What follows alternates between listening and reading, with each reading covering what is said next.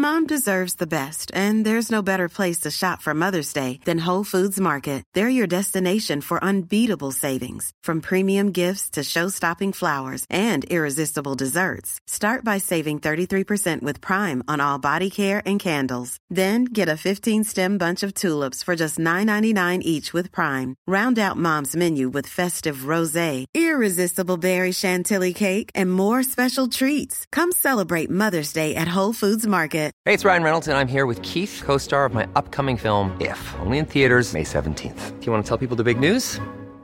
All right, I'll do it. Sign up now and you'll get unlimited for $15 a month and 6 months of Paramount Plus Essential Plan on us. MintMobile.com/switch. Upfront payment of $45 equivalent to $15 per month. Unlimited over 40 gigabytes per month. Face lower speeds. Videos at 480p. Active Mint customers by 531.24 get 6 months of Paramount Plus Essential Plan. Auto renews after 6 months. Offer ends May 31st, 2024. Separate Paramount Plus registration required. Terms and conditions apply if rated PG.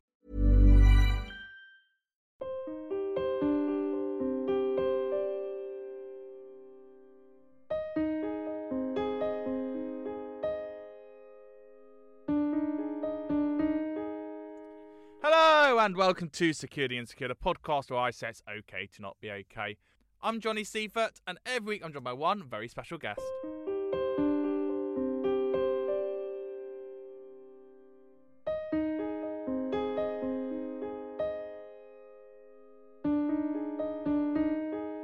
My guest this week started as an Irish dance champion at school before becoming one of the stand-up stars of Love Island back in 2019. Now, you'll know her originally as the star of Casa Amor, before she coupled up with last year's Security Insecure guest Anton Danilek in the series that was won by Amber Gill and Greg O'Shea, and it also had obviously Molly May and Tommy Yen. Now, away from the show, with 1 million Instagram followers, she's a successful makeup artist who spreads body positivity around her social media platforms. And from a personal note, the reason we became friends is literally down to comparing our Chinese takeaways. That's all we did. We got excited. We built a friendship because we both enjoyed a Chinese takeaway, although she says that chicken wings are part of the Chinese order. I don't know. But joining me on Security Insecure today is the brilliant Belle Hassan. Hello, Belle. Hi. Chicken wings and a Chinese takeaway, I don't know. Listen, chicken wings are the best. A little salt and pepper chicken wing, that's all you need. It's ridiculous.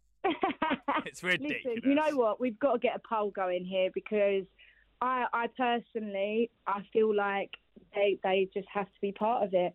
Yeah, because you know what you don't have here is sweet and sour chicken. You don't have part of your Chinese, do you?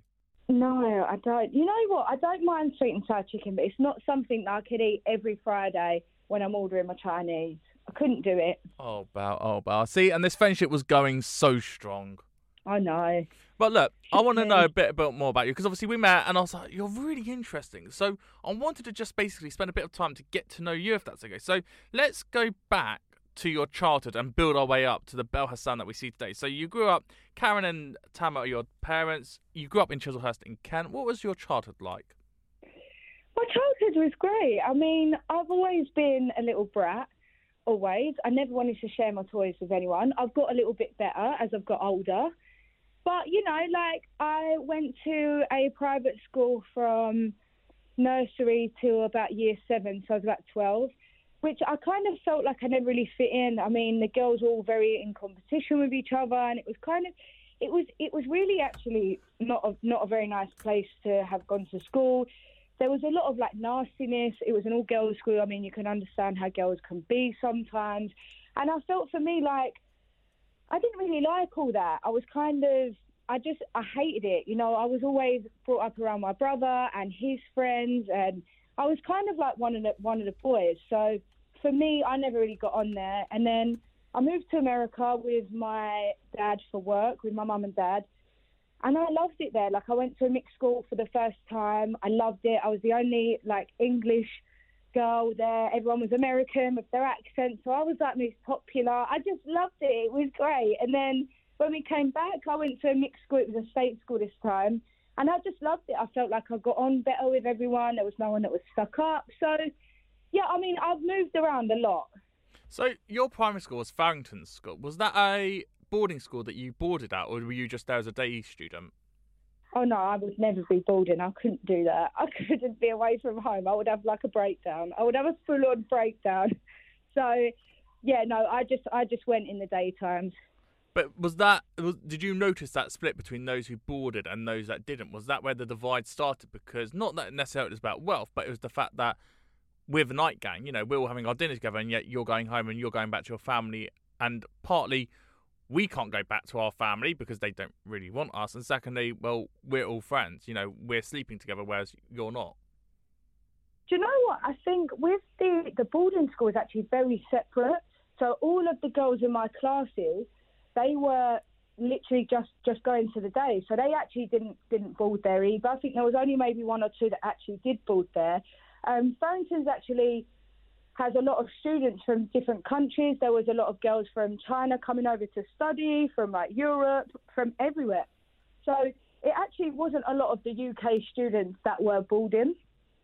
So what did you learn about yourself, I presume? It's very hard to look back at your primary school, but the fact you were brought up with so many different nationalities, did that put you in a certain way? Do you know what? I really love that. I really love that, you know, I've got to see so many different cultures. You know, my dad's Turkish, so I've always kind of, even with my mum being English and my dad being Turkish, I've always had like a very open mind on different cultures, and I've always loved seeing different cultures with how my mum's family is, how my dad's family is, and then visiting family just everywhere really, like, you know, and spending so much time, especially with my nan on my dad's side, you know, learning about different foods and things. I love different cultures. I love that, you know, even living in America, it's seeing such a different way of life. Like it's just, I just love it. I really love that. It's just really interesting for me. Oh, massively, and it's the different cultures that you're part of. It's not one, and obviously being in a Turkish family, predominantly, there's a very much a matter-of-fact way of life there, you know, the community aspect. And obviously, as you said, you came back to England, you then went to Cooper School, which is a school in Kent as well, which is based on trust and respect that inspires resilience, ambition, and success for all, according to its website. So, well, I don't know about that, but, you know... I don't know about that. It wasn't probably the best school, but, you know, done the job. I'm all right. Turned out okay. Well, you did now. Why was it not the best school for you then? Do you know what? I feel like for me, I feel like I just lacked a lot of support there. And I think that they kind of, I mean, my year especially was very naughty. Like, we had quite a bad year at school. And I just, instead of sort of helping, I think, find what's right for each student, I think they were very just like, do your work, get this done, da-da-da-da-da, like just trying to push a grade. And I think for somebody like myself who is, I'm going to say rebellious, I don't know, maybe, yeah, I'm going to say it. I'm quite rebellious. And I think when everyone, I don't really kind of want to go with the flow. I want to go against the grain. And I think instead of sitting me down, helping me find what works best for me or what lessons I would be best in, they kind of just try to sort of push you through. Well, you had a very dominant father, Ahmed, if that's okay to say. Your dad, actor Tamer, obviously we know from the British films, but, you know, that celebrity profile and being a Turkish father, he was quite in control, or let's say, of the family. Do you know what? I wouldn't even say in control, but yeah, dominant, definitely. You know, my dad was so protective when I was growing up. My dad's like my best friend, but he's so protective. And I think when I was at school, he would always say, you know, like, your friends always go out, they get the bus, they do this, they do that. Like, you have to understand you can't do those things. Because of my job, you can't do it. And I just didn't get it as a kid. I was like, what? Like, I'm the same as everyone else. What are you talking about? And he was like, you're not. Like, you have to listen to me. Like, when I'm telling you things, you know, oh, God, in the boyfriend situation, God, honestly, I can't even go into that because that was just a nightmare. No boyfriends. As you can imagine, he's a Turkish dad. No boyfriends. You're never having any boyfriends. That's it. No boyfriends. So, yeah, that one was a bit difficult. Well, you've had a couple of boyfriends in your time. I know. Tell me about it. And not all those relationships have gone as one would have thought they'd have gone. Yeah, do you know what? With my dad, whenever I meet guys, they're like, oh, I bet your dad's really, like, involved in the relationship, and I bet, like, if anything goes wrong. My dad kind of, I'm such an outspoken woman that if anything kind of goes wrong, before he even knows about it, then boyfriends are gone. Like, he rarely has to step in and get involved, like, rarely, ever. And my dad's very much like, I would never, ever get involved in anything unless I feel like you needed me. You know, so he's good like that, I suppose. Is that one of the characteristics that's kind of been instilled in you? You know, that's the traits that you've taken from him, that almost that I don't stand for any, you know, SH, carry on. Yeah. I mean, for me, I've always sort of seen my dad as, like, not taking any rubbish from anyone and not, you know, he's a very strong man, like, he stands his ground, and when he means something, he means it. When he says it, he means it, you know. He is such an amazing man that when he gives you his word, that is it. And I always say to people, like, what are you? If you have, like, what do you stand for as a woman, or what do you stand for as a man if you can't even be trusted by your word? So I feel like, for me, yeah, a lot of that I've actually taken from my dad. Yeah, I suppose that's a good thing he's given me. I remember being really young, and as a dad, it's so hard to deal with, like, and understand if your daughter's like, yeah, I'm going through mental health issues. He's like, what do you mean? Like, you know, I'm not hard to do, like, an outside view. I'm not hard done by, like, you know, I've always had a great life. But it was something that I was dealing with within myself. And I think I was talking to my dad about my mental health. I remember being really young, and we was in the car just driving somewhere. And I remember he just pulled over and he burst into tears. And I was like, oh no, I've never seen my dad cry like this before. What's going on? And he was like, I don't know. He was like, I don't even know what to say. And he was like, you know what? As a dad, for the first time, I actually don't know what to say. And he was like, what can I do to help you? He's like, I would hate to ever have you feel like this. Like, how can I help? And I think for me, that was such a big thing. I was like, oh my God, my dad's crying. What's going on? But, like, even at that, hearing stuff had hurt him so much, he was still so much there for me. Yeah, are you okay to talk about your mental health? Yeah, I'm comfortable with that. Don't you worry. Well, look, stop me at any time that it might trigger something in you, because that's the last thing I want to do. Listen, I'm not afraid to cry. If I cry, I'm hormonal. It is what it is. We'll go through it. We'll cry together, and let's put a warning out there, just in case there's something you touch on in this conversation. The Samaritans is an amazing website, samaritans.org.uk. Call them on 116 123. I'll give out those numbers, and it'll be on the bio of the podcast as well. But that's samaritans.org.uk, or call them 116 123. So, Belle, let's go back to when you were 13 years old, because this is where your mental health started to change with puberty, going into an adult school. Where do you want to begin the story?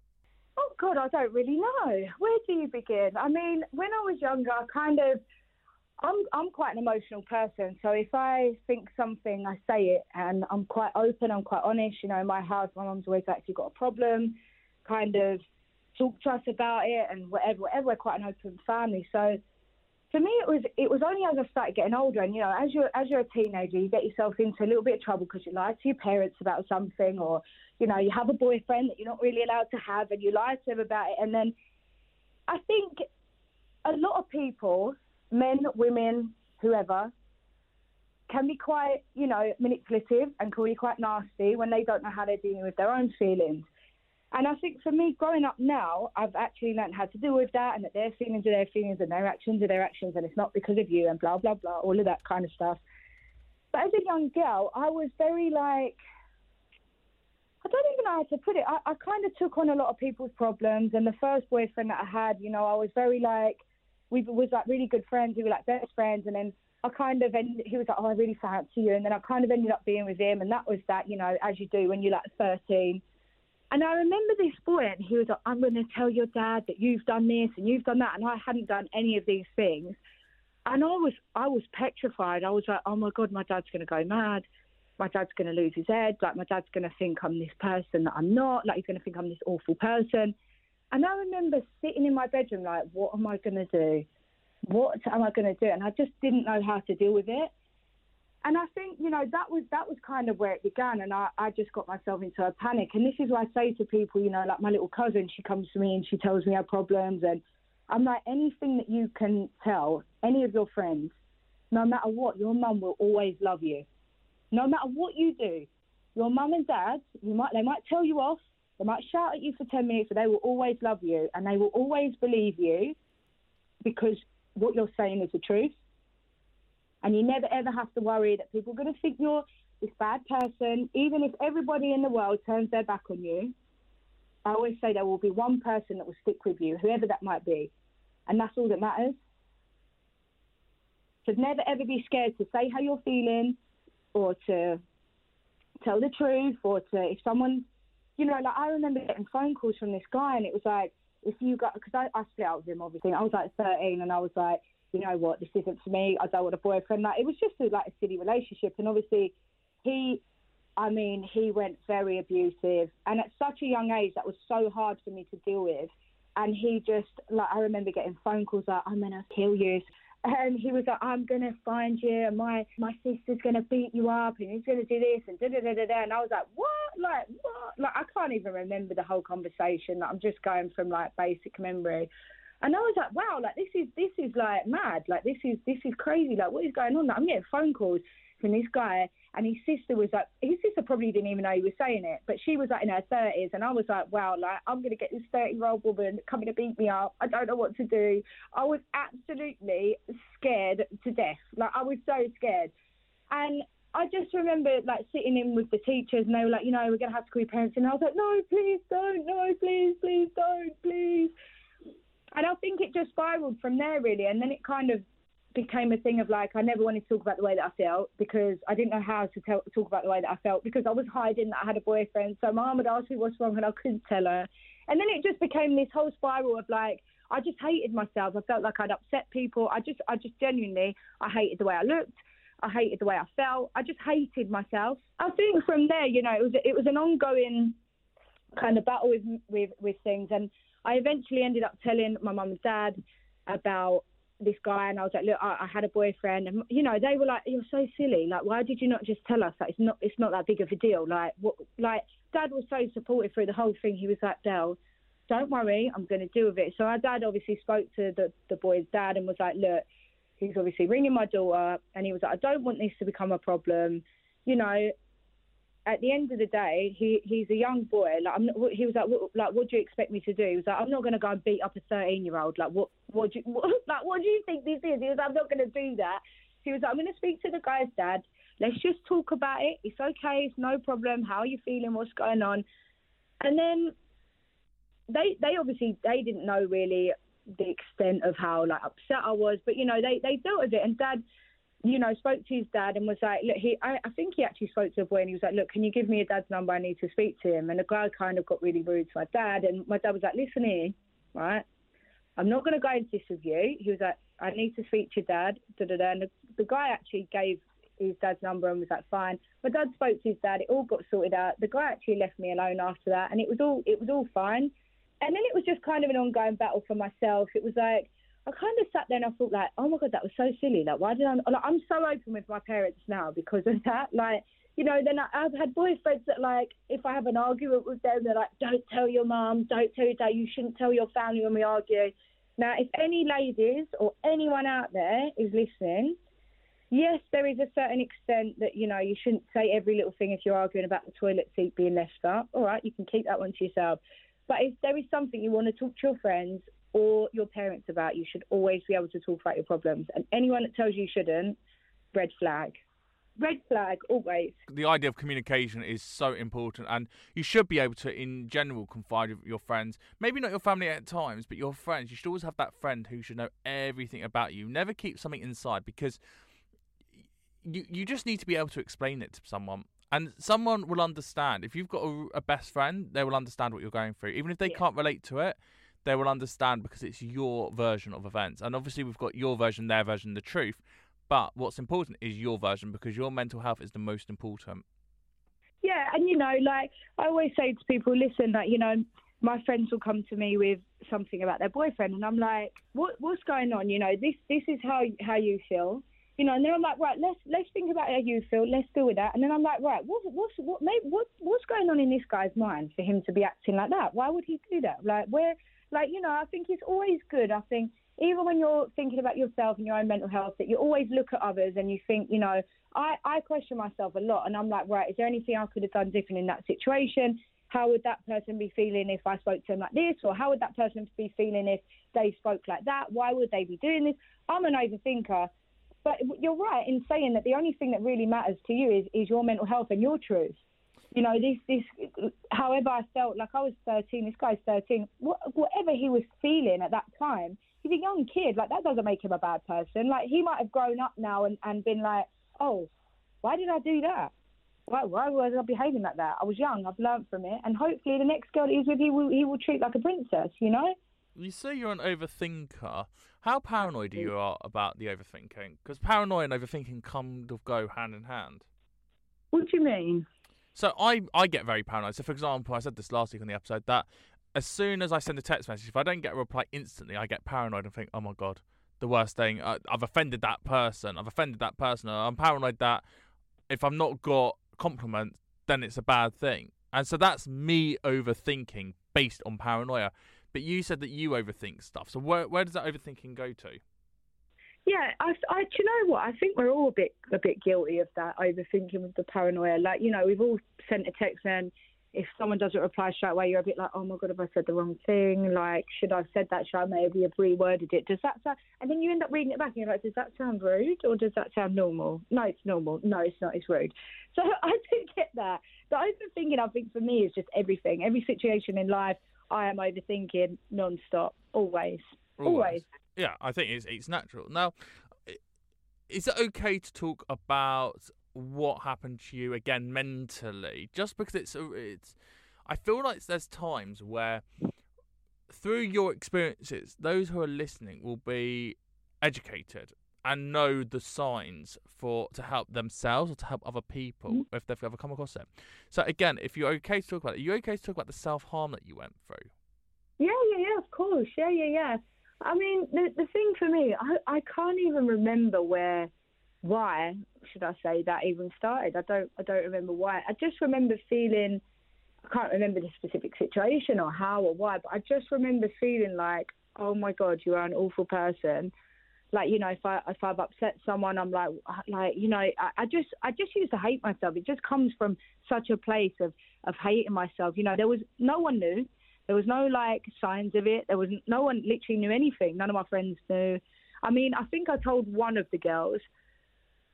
And then I felt bad because I told her, and that's not fair to put that on someone else to make them worry. And, you know, and then I felt bad about that. So I was like, I just don't want to talk about it. And then my mum found out. She actually walked in sort of midway through that. And I was like, oh, no. And it was kind of like, I got to the point where I was like, what are you doing? Like, why are you hurting yourself? Like, why do you not love yourself enough to stop this? What are you doing? Like, what are you doing? Like, there are so much better ways to go and take out your emotions. Like, go to the gym, go for a run, like, clear your mind, watch a film. Like, what are you doing? I was just sitting there like, what are you doing? Like, why are you doing this? What is that? Where has that come from? How silly is that? Why am I doing that? You know, I remember going through all these thoughts, and I was like, it just, you know, I say to girls all the time, a lot of people reach out to me on DM, and a lot of mums reach out to me, and I'm like, you know what? Whatever it is, it will get better. And that's...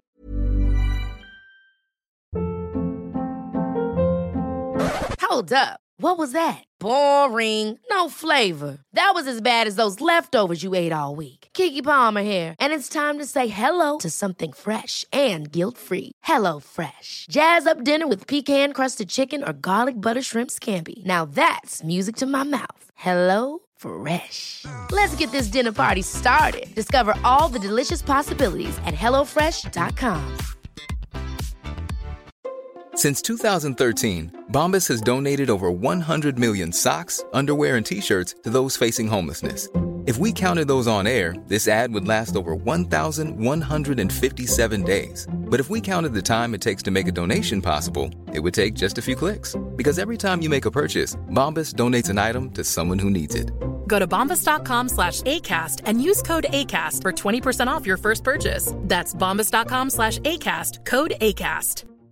A lot can happen in the next 3 years. Like a chatbot may be your new best friend. But what won't change? Needing health insurance. United Healthcare Tri-Term Medical Plans are available for these changing times. Underwritten by Golden Rule Insurance Company, they offer budget-friendly, flexible coverage for people who are in between jobs or missed open enrollment. The plans last nearly 3 years in some states, with access to a nationwide network of doctors and hospitals. So for whatever tomorrow brings, United Healthcare Tri-Term Medical Plans may be for you. Learn more at uh1.com. Hey, it's Ryan Reynolds, and I'm here with Keith, co-star of my upcoming film, If, only in theaters May 17th. Do you want to tell people the big news? All right, I'll do it. Sign up now and you'll get unlimited for $15 a month and 6 months of Paramount Plus Essential Plan on us. MintMobile.com/switch. Upfront payment of $45 equivalent to $15 per month. Unlimited over 40 gigabytes per month. Face lower speeds. Videos at 480p. Active Mint customers by 531.24 get 6 months of Paramount Plus Essential Plan. Auto renews after 6 months. Offer ends May 31st, 2024. Separate Paramount Plus registration required. Terms and conditions apply if rated PG. So I remember my dad saying to me, I can never promise you what's going to happen in life, but all I can promise you is that every bad situation, it will always get better. You won't be in that situation forever. And it's really stuck with me. And he's right, whatever you're going through, relationship problems, abusive partners, financial struggles, everything, is like a wave. And as soon as the wave comes up, it goes down. When it goes down, it comes up. So if I know something's going bad in my life now, I look at it like, it's not forever, it's not permanent. Next week's a new week. Next week's going to be better. Tomorrow's a new day. And I can get through it. What an amazing mindset you've got, Belle. And also how incredible of a journey you've been on to be that headstrong, because at the time you weren't feeling like that. I think it's okay to say that things got bad for you. Yeah, definitely. It was a struggle, and it was like, I'd look at this, and it was never like I wanted to commit suicide, or I never wanted to die as such. I never wanted to that. But I used to just remember thinking like, I just don't want to be here. I don't want to be in this situation. I don't want to be in this mindset. I don't want to be here. I don't want to be right here, right now. And I think sometimes, that those thoughts can be confused and they can be misunderstood, because at the time when I was a kid, mental health actually wasn't really spoken about. It wasn't really a thing. That for me was so confusing. I was like, what does that mean? Like, I don't want to be here. Like, I don't want to be. To me now, looking back at it, I'm like, I can understand that. Like, I don't want to be in this situation. I don't want to feel like this. This is not where I want to be. I don't want to be here. But to a young person maybe feeling like that, at that time, they might be thinking, oh, that means that I want to commit suicide. But no, this situation is temporary. Suicide isn't the answer. Never. Every situation you can build through. And I would love young girls and guys who are feeling like this to maybe look at my story and be like, you know what, actually, if I could just hold on another couple of months, another couple of years, or another week, or another day, like, it's going to get better. And if she can do it, and now the way I look at life, I look at situations and I read them for what they are. I try and detach the emotion from it. I feel the emotion, then I detach it, and I'm like, oh, that's that because of that, and that's that because of that. I'll talk to our mum. I'll talk to our best friends. I'll talk to our boyfriend, or I'll ring my nan and talk to her. I'll ring anyone and just talk to them. And then I'm like, oh, you know what? Actually, that's a different perspective I've been given. It's not really that deep. And you know what? I can move past this. I'm going to be all right. Like, I'm actually going to be okay.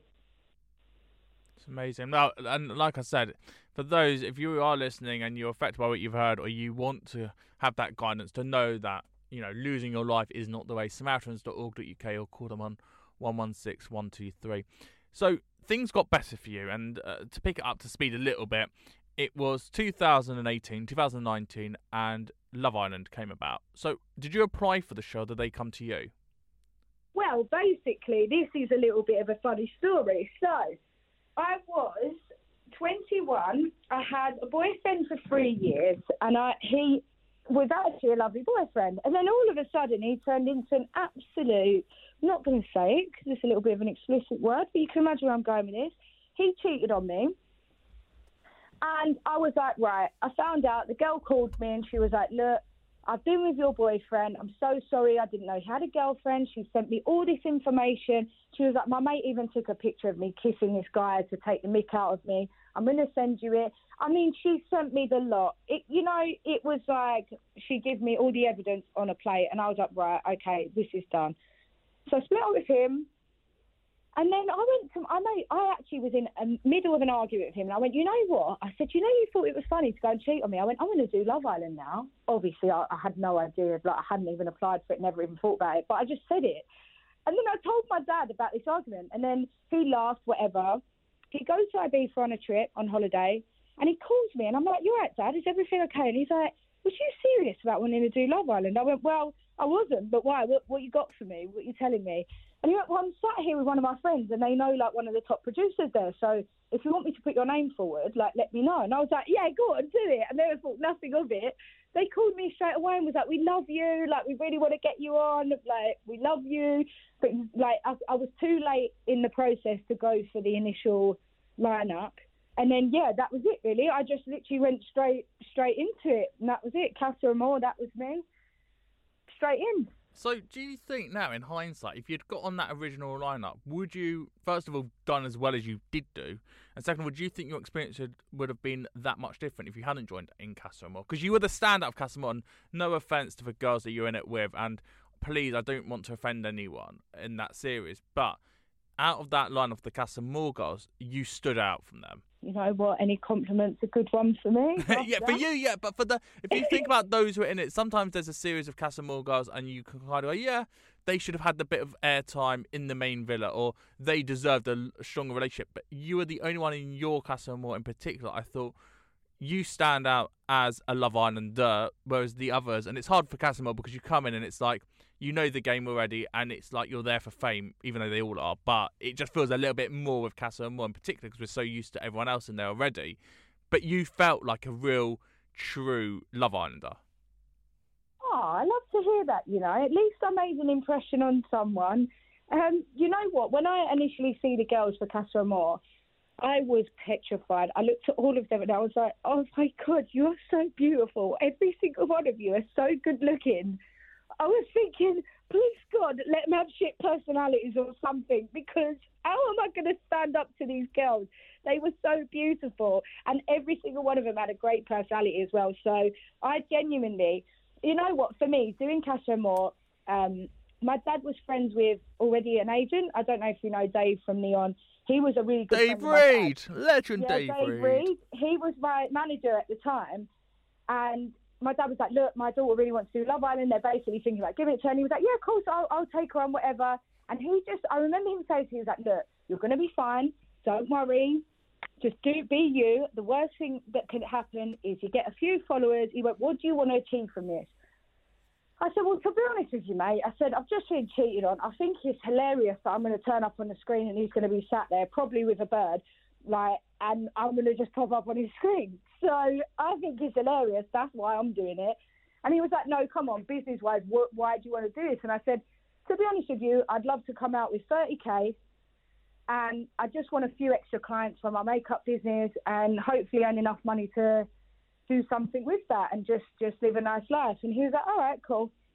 I come out with 1 million followers. I mean, what? I was like, what is going on? 1 million followers. Like, 1 million people want to look at what I'm doing. Really? That's cool. I mean, that's great. I just couldn't believe it. I literally could not believe it. Like, 1 million people. What? Like, it's mad. It's mad. What does 1 million followers actually mean to you? When you break it down, you go on Instagram. And I know this a little bit because I've seen you on Instagram in person. But when you click on Instagram and you click your profile, and obviously you've got your grid, but at the top it says 1 million. What does that mean to you? Because I've got 2,600 or so, and so that number is very different to 1 million. I don't think about my followers. I think, oh yeah, there's a couple of people that follow me, but 1 million it's a number. I mean, to me, I was like, wow, 1 million followers. That is crazy. Like, I didn't care about Instagram. I didn't really take pictures. I didn't really know about it. The only thing I ever did was take photos of my makeup. That was what I was doing. When he said 1 million, and I remember calling Dave when I got out, and he was like, Dave, have you looked at your phone? And I was like, well, no, I haven't, Dave, because I'm locked out because I forgot my bloody password. And he was like, what do you mean? And he was like, do yourself a favour. He's like, get on one of the boys' phones, or girls' phones, and he was like, have a look on Instagram, see how many followers you've got. And I was like, oh, yeah, whatever. So I had a look, and I was like, oh, my God, I only wanted 30K. So to me, I was like, that's crazy. But followers, for myself personally, in my opinion, they don't, other than they mean, you know, you get great brand deals and things like that, they don't really mean anything. But I've had girls come up to me and they're like, oh, you've got 1 million followers, this must mean da-da-da-da-da, or like, this must mean that you do really well and that you're really great. And to me, I'm like, I take photos, I wing it on the editing apps, like, I play about with the contrast. I don't really know what I'm doing, but I'm winging it anyway. I'm doing all right, you know? And that's it. And we'll come to TikTok in a sec because you're amazing on TikTok. You know I love you on TikTok as well, but it's a very different platform to Instagram. With Instagram, and it's worth saying as well with Dave, he's done an amazing job with Lucinda as well. Obviously, we know Lucinda went in the last years of Love Island. She came out quite early on, and she's done incredible. The standout star of this year's Love Island. So the two of you together were a powerhouse for Neon and for Dave indeed. When it comes to Instagram, there's been a big thing about Instagram. First of all, there's the filter side. And as you say, you use the filters a little bit. But Instagram and body image is very important, first of all. How's that relationship changed for you since using Instagram post Love Island with the way that you look? The thing for me is, like, it's so hard because I try not to look at Instagram and I try not to, it's so easy to just compare yourself and be like, oh, she looks really good in that bikini. I wonder what I'd look like in that bikini. And although you don't think that that's a comparison, it kind of is. I wonder if that bikini would suit me. Like, it looks good on her. Like, you know, it's a constant comparison. And I think there are girls, and I've got friends that do it, and I know so many people that do this. They edit ridiculously to the point where they nearly look like a cartoon character. I never want to be that guy. I don't want to be that person. And this is where it comes into play now, that anyone I speak to is like, Instagram is a dying platform. We hate it. Da-da-da-da-da. I love Instagram. I think it's great, but it's not my favourite platform anymore. I feel like it's hard to be yourself on the app because it's so judgy. And I feel like it's not a welcoming community anymore. It's kind of like, oh, you look ugly in that. She looks better than you. I'll unfollow you. I'll follow her. Well, it's also become a massive business as well. And we know that, obviously, with 1 million followers, a lot of your work is as an influencer, which involves you working with brands. And we know that there's been a lot more regulation when it comes to Instagram. You know, we know the hashtag gifted, hashtag ad, those little phrases have become big for using Instagram. And there's been times where not just yourself, if that's okay to say, but also other celebrities in the public eye have also just forgotten to write 2 letters, and Instagram have come down on you like a ton of bricks when it's supposed to have been a very clear platform for you to have fun. Look, you're getting paid to do a couple of posts, that's absolutely fine. You'll post it for them and be none the wiser. But the regulation of Instagram has become big. Same as in radio with with Ofcom and swear words. Yeah. ASA, who look after the ASA, who look after Instagram, which is the Advertising Standards Authority, have become big, especially in the past year or so when it comes to hashtag ad. Do you know what? The ASA, right? I'm not going to say too much on it, but I feel like because it's relatively new, like you said, just in the last year or so, the kind of regulations are a little bit confusing for myself. And, you know, Hannah, she'll call me, and my manager now, Hannah from HLD, she will call me and she's like, Belle, like, you've got to do something. I'm like, oh, yeah. When I first got out of Love Island, it wasn't actually like that. So I got used to doing my job, just whacking things up, just da-da-da-da-da. Like, it was just easy. And then all of a sudden it changed, and the rules change, and this changes and that changes. And I'm like, oh, my God, I don't know if I've got to put ad. I don't know if I've got to put gifted. I don't know if I've got to put gifted ad. I don't know if I've got to put not an ad. I don't know what I need to tell people that isn't an ad, is an ad. Like, so I personally find it quite confusing. And I think with how Instagram is going and, you know, the regulations are still fairly new, I think there are changes to it. So, you know, if people are breaking the rules and things like that, maybe they're, I can only speak for myself, but maybe they're a little bit confused like I was. So I don't know. It's all a little bit confusing now. I'm just confused all the time. Whenever I'm using Instagram now, I'm like, do I post that? Can I put ad in that? Should I not?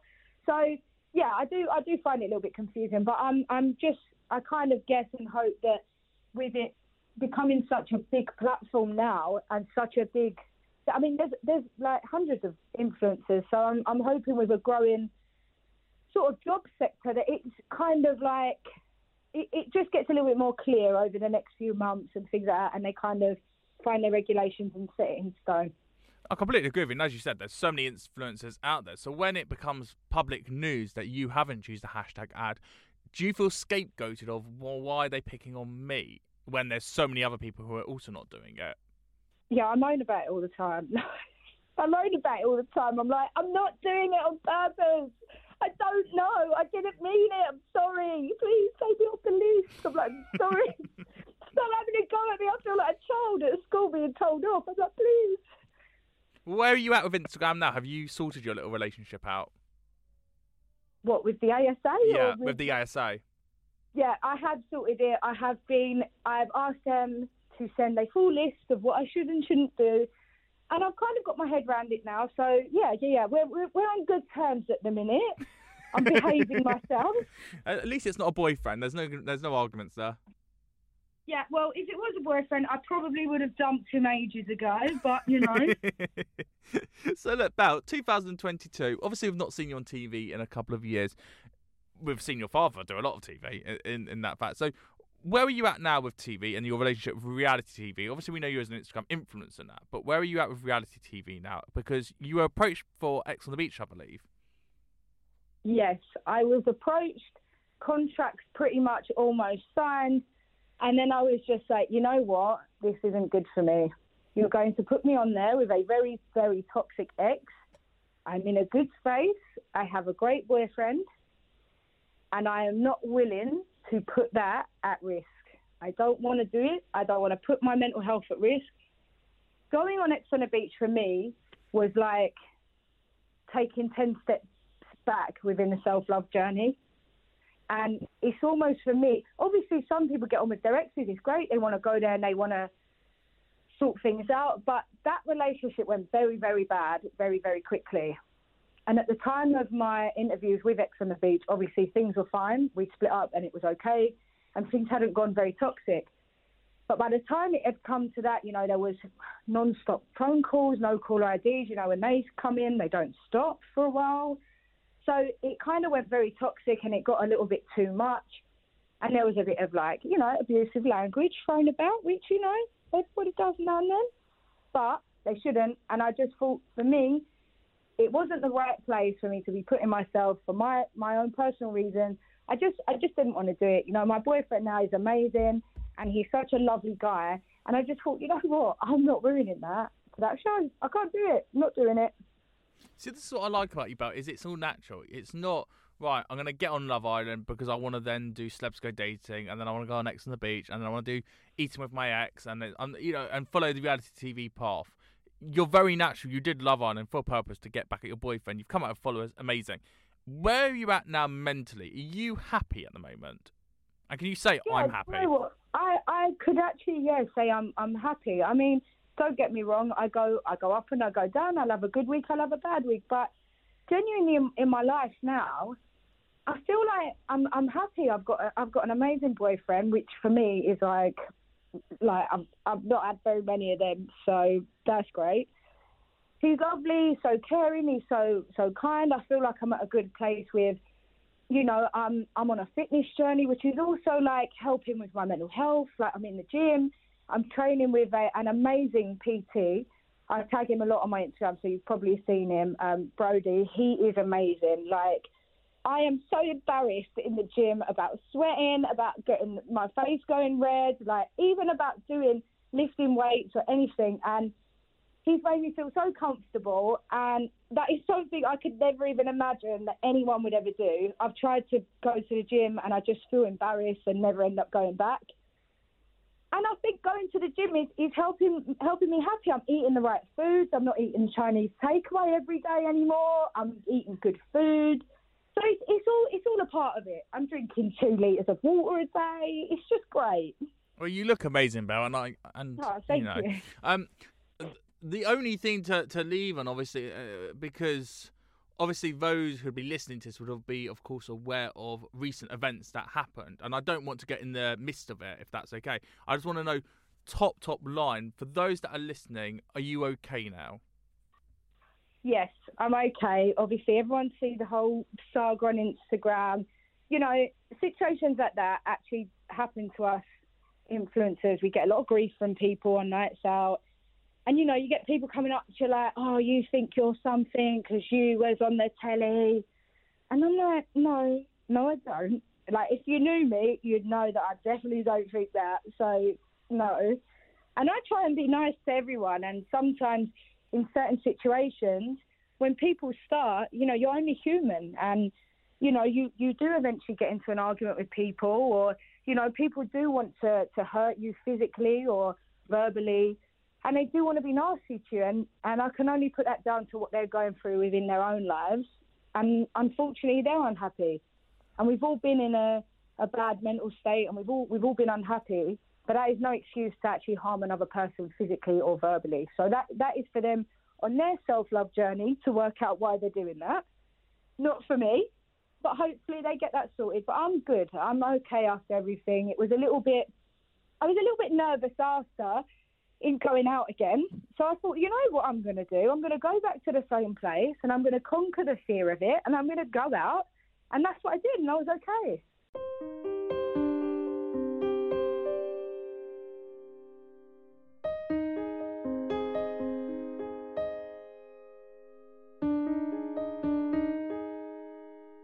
Belle Hassan there. Oh, that's what we call a journey.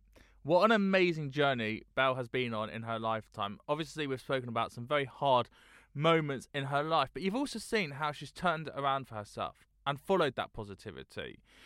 Again, if you're affected by anything you've heard, samaritans.org.uk, call them on 116 123. This is why I love the podcast. This is why I love Secure the Insecure. Because I get to speak to people that I've watched on TV and just get to know them a little bit more. Because obviously we know this, and I hate this phrase, and I work in showbiz as a journalist, and you know that anyway. And you know that the answer will always be, well, you know, you only get to see 45 minutes out of 24 hours, and, you know, blah, blah, blah, blah, it's all edited. That's true. We don't get to see enough. And so when you get to hear someone like Belle from her own mouth, to hear the journey she's been on, why she is the way she is, go on her TikToks now, go on her Instagram now, see what an incredible, beautiful, amazing person she is, how positive she is, what a journey she's been on. She's amazing, and I really hope in this past episode that you've been able to see that, because you've been listening to Secure the Insecure with me, Johnny Seifert. And if you've learned something, you've liked what you've listened to, please do go and rate the podcast. Go on to Apple iTunes, go down, give it a 5-star rating, and leave a review. Just say anything, what you thought about the episode, something positive, only positive comments, please. And then on Spotify, if you're listening on there, give it a 5-star rating as well. It's really important that we spread the word it's okay to not be okay. And thank you for listening. I'm at Johnny Seifert, at Secure the Insecure Podcast on Instagram. Go and find us. At Secure the Insecure Podcast, I put all previous teaser episodes up there. Go and check them out. They don't get enough likes and followers, so let's try and get the following up a little bit. Anyway, look, that's it for this week's episode. Thank you so much for listening. Until next time, thank you and goodbye.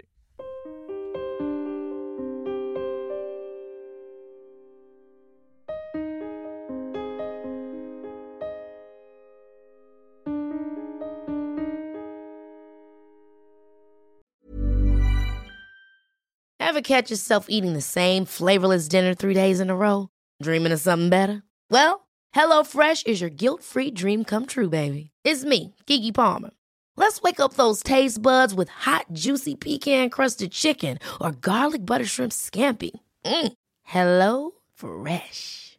Stop dreaming of all the delicious possibilities and dig in at HelloFresh.com. Let's get this dinner party started.